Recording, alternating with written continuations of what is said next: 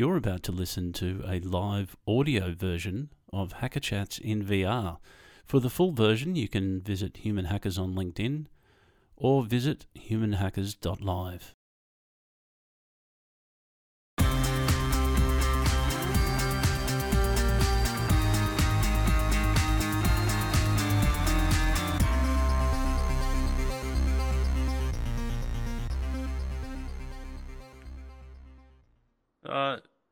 Phil, Hacker Chats, writing content. Here we are in Horizon Workrooms, and bloody hell, what an interesting experience. Well, I think the irony is the topic is potentially a fairly benign topic, it seems, like writing content, and here we are sitting in a virtual space 500 kilometres apart. It seems like a benign topic, doesn't it? It creeps up on you though, this one. And I'm just getting through this, moving my hands, looking at the audience thing at the moment. I'm sort of very aware of the space I'm in. It's quite surreal, isn't it?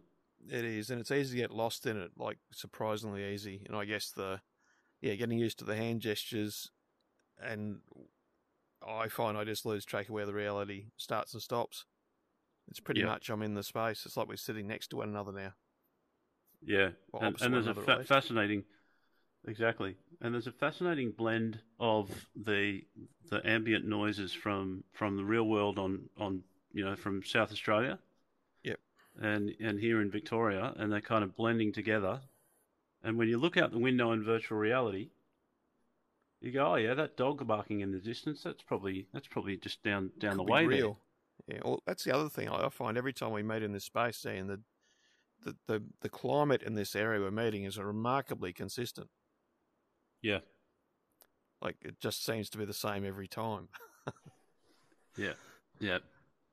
So, writing content, it's easy, Phil. I mean, you just write some copy, don't you? You just start slapping words on the page. Yeah, well, I guess anyone that's tried that's discovered that it's not so easy, which is why it probably often gets handballed somewhere else.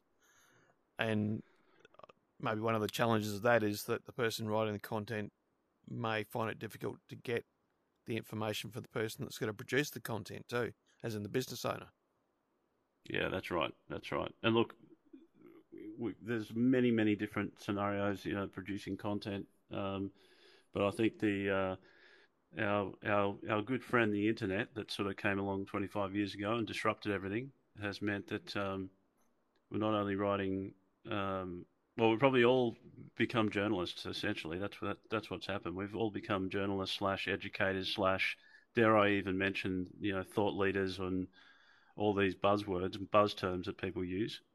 But now finding your own voice isn't as simple as it used to be, is it, Phil? Well, yeah, I can identify with this from a personal point of view in terms of, I guess, being involved in the presentation space a lot, and then getting to the point of having to describe in words something that's going to exist in a virtual or an online space. And it's going to represent everything that I want it to represent. And they're those moments you sit down and think, okay, well, this should be fine. I'll knock the words up. And you get like 2 or 3 words in and then stall.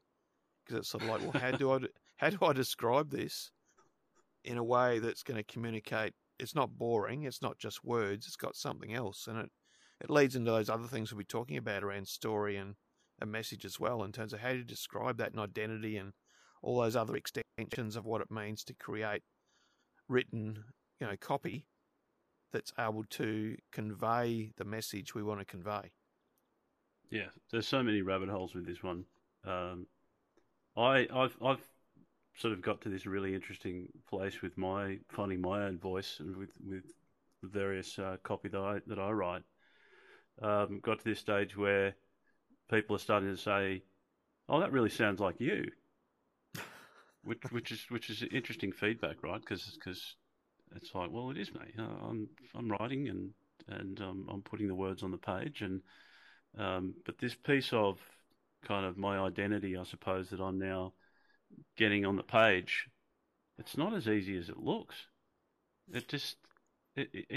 People think, and professional writers have interesting issues with this, where they have to put on the persona of a character, and they have to portray that character in a certain way. You know, they would say it like this because they're this kind of person. And I really admire those writers that are able Yeah. to essentially, like acting, are unable able to put themselves in someone else's shoes and live in these characters. But what seems to be even harder is to like embody our own character and our own identity and express that in words. Like that is unusually hard. I've found in my experience, Phil. I think it's just one of those things, Ian, where the that line, we're so busy living a life or living something. It may or may not be a life, depending on how you define life. But we're living something, and we're so busy living it that observational position, that understanding of who we are, what we're about, and all the rest of it, tends to get a bit lost. And if not, well, it's not so much lost as we're not aware of it. And Right. when you go to write, you've almost got to suddenly you're in that position where you've got to jump out of um, the normal world, the world that you're living in, and become the observer of it in order to put words on it. And I think it's almost like that initial stage when you get the first two or three words down and then stop. Yep. I don't know that I don't think it's a lack of creativity. I think it's more about this sudden need to see something from the outside, put form and meaning to it in a way it can be conveyed in words.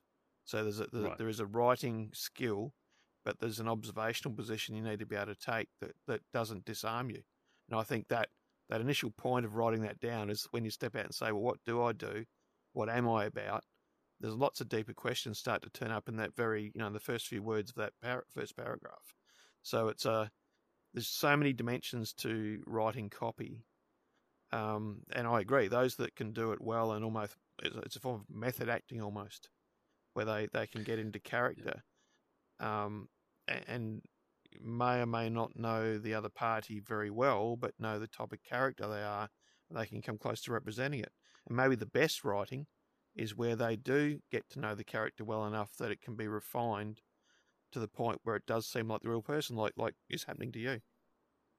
Yeah, and what I find interesting about this is that a lot of the um, you know businesses that you know want to put their story and message out there think this is easy.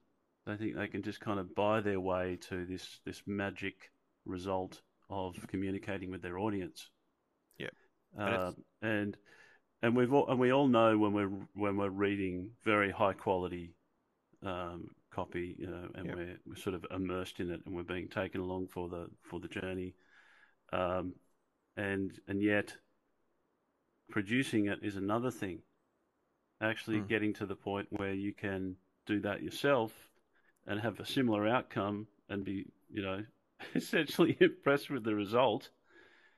It's surprisingly hard. It's a real craft, and it's probably one that's not particularly appreciated by business now that now that our world's become about all sort of communication forms and yeah. um, you know getting through and telling your sort of unique story.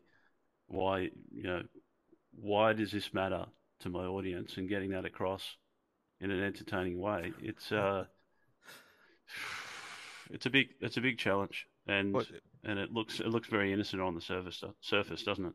yeah, and I guess that quote about "so what, who cares" kicks in here too, in the sense that yes, what does it mean to my audience? But then again, there's that point where what does it actually mean to me? And that Yeah, probably the ability to answer that question indicates maturity and understanding both of individual and business. I guess right. to be able to convey that, to define it at least, and then maybe get a writer to convey it. But yeah, it is seemingly simple. It's just write some copy. Now, I think a lot of the time it starts out, well, I need to have a website. It's probably where it starts. I need to have a Yeah, website, then I've got to be online, and then the poor old web developer comes along and tries to elicit what they actually want, both in terms of the branding and the content and the copy required to be there, and that's just another journey where the lack of definition and understanding on the behalf of the business owner in the first instance, then makes that process of creating that content online even harder. And so you end up in this cycle of, going back and trying to almost just make stuff up. Yeah. Because there's got to be this box to be filled, there's a spot on the website to fill, but it doesn't actually have any power or value in terms of being super influential content. Yeah, exactly. And websites are strange beasts, and copy is only one component. Yeah. So if you got copy and communicating your story and messages is one component of these websites that become essentially extensions of ourselves online, it's a very kind of difficult process, and it's a very clever web designer or web developer who can extract that from a business on their own without the assistance of a brand strategy, a content strategy, all these other components. And I guess the issue I've seen a lot over the years is that businesses think that they can rush that process. They think that they can. I have seen some businesses literally cut and paste competitors' content or repurpose competitors' content because my competitor has a beautiful website and is saying really wonderful things, and I'll just be like that, which is horrifying when you think about it, that you're just making a carbon copy of somebody or slightly changing it. Well, yeah, and apologies here, Phil. I've got a keyboard that keeps showing up and then disappearing. Disappearing. Well, I've got a desk I can actually lean on because my virtual space is actually aligned to my real desk, which is better than the other day where I was dropping stuff on the floor. But yeah, it's a different experience. Sorry about that. I'm just thinking even this experience now, it's very voyeurish, Yes. in terms of Hello. the audience, tapping into our virtual space here and listening to what's going on. I think to pick up on your point, the danger is it does get to that point where they end up just putting something up. And it completely dilutes any value they may have had at any stage about what the website was going to do for them. And so the understanding of the foundational piece about what they're really about, what the business is really about, what the story is that joins all that up, and then what's the message, just completely gets lost. And so they just end up doing something, putting very dry, boring content up and just literally wasting time. It doesn't do anything. It probably just annoys people in reality. Yeah, and then you've got the robots in Google World and other search engines to not necessarily contend with, but they're a factor. That's definitely, if you want to be found, you need to consider those optimization aspects. But I guess what we're saying here is that the alignment of your brand and your content and the copy are really important. So essentially, the human aspects of your online presence, they're critical. They're the most important, essentially.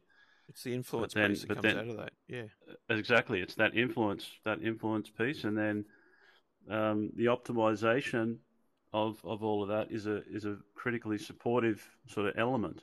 But it's a little bit like what I was talking about before, Phil. You've got this almost this sort of cut and paste, copy my competitor mentality, which extends out to the optimization space as well. I'll just manipulate the algorithms and do the things that I need to do to get my rankings higher, which is all well and good. But then when people get to your website, they go, "Hang on, this is not only irrelevant, but I don't trust it. There's something else not right here."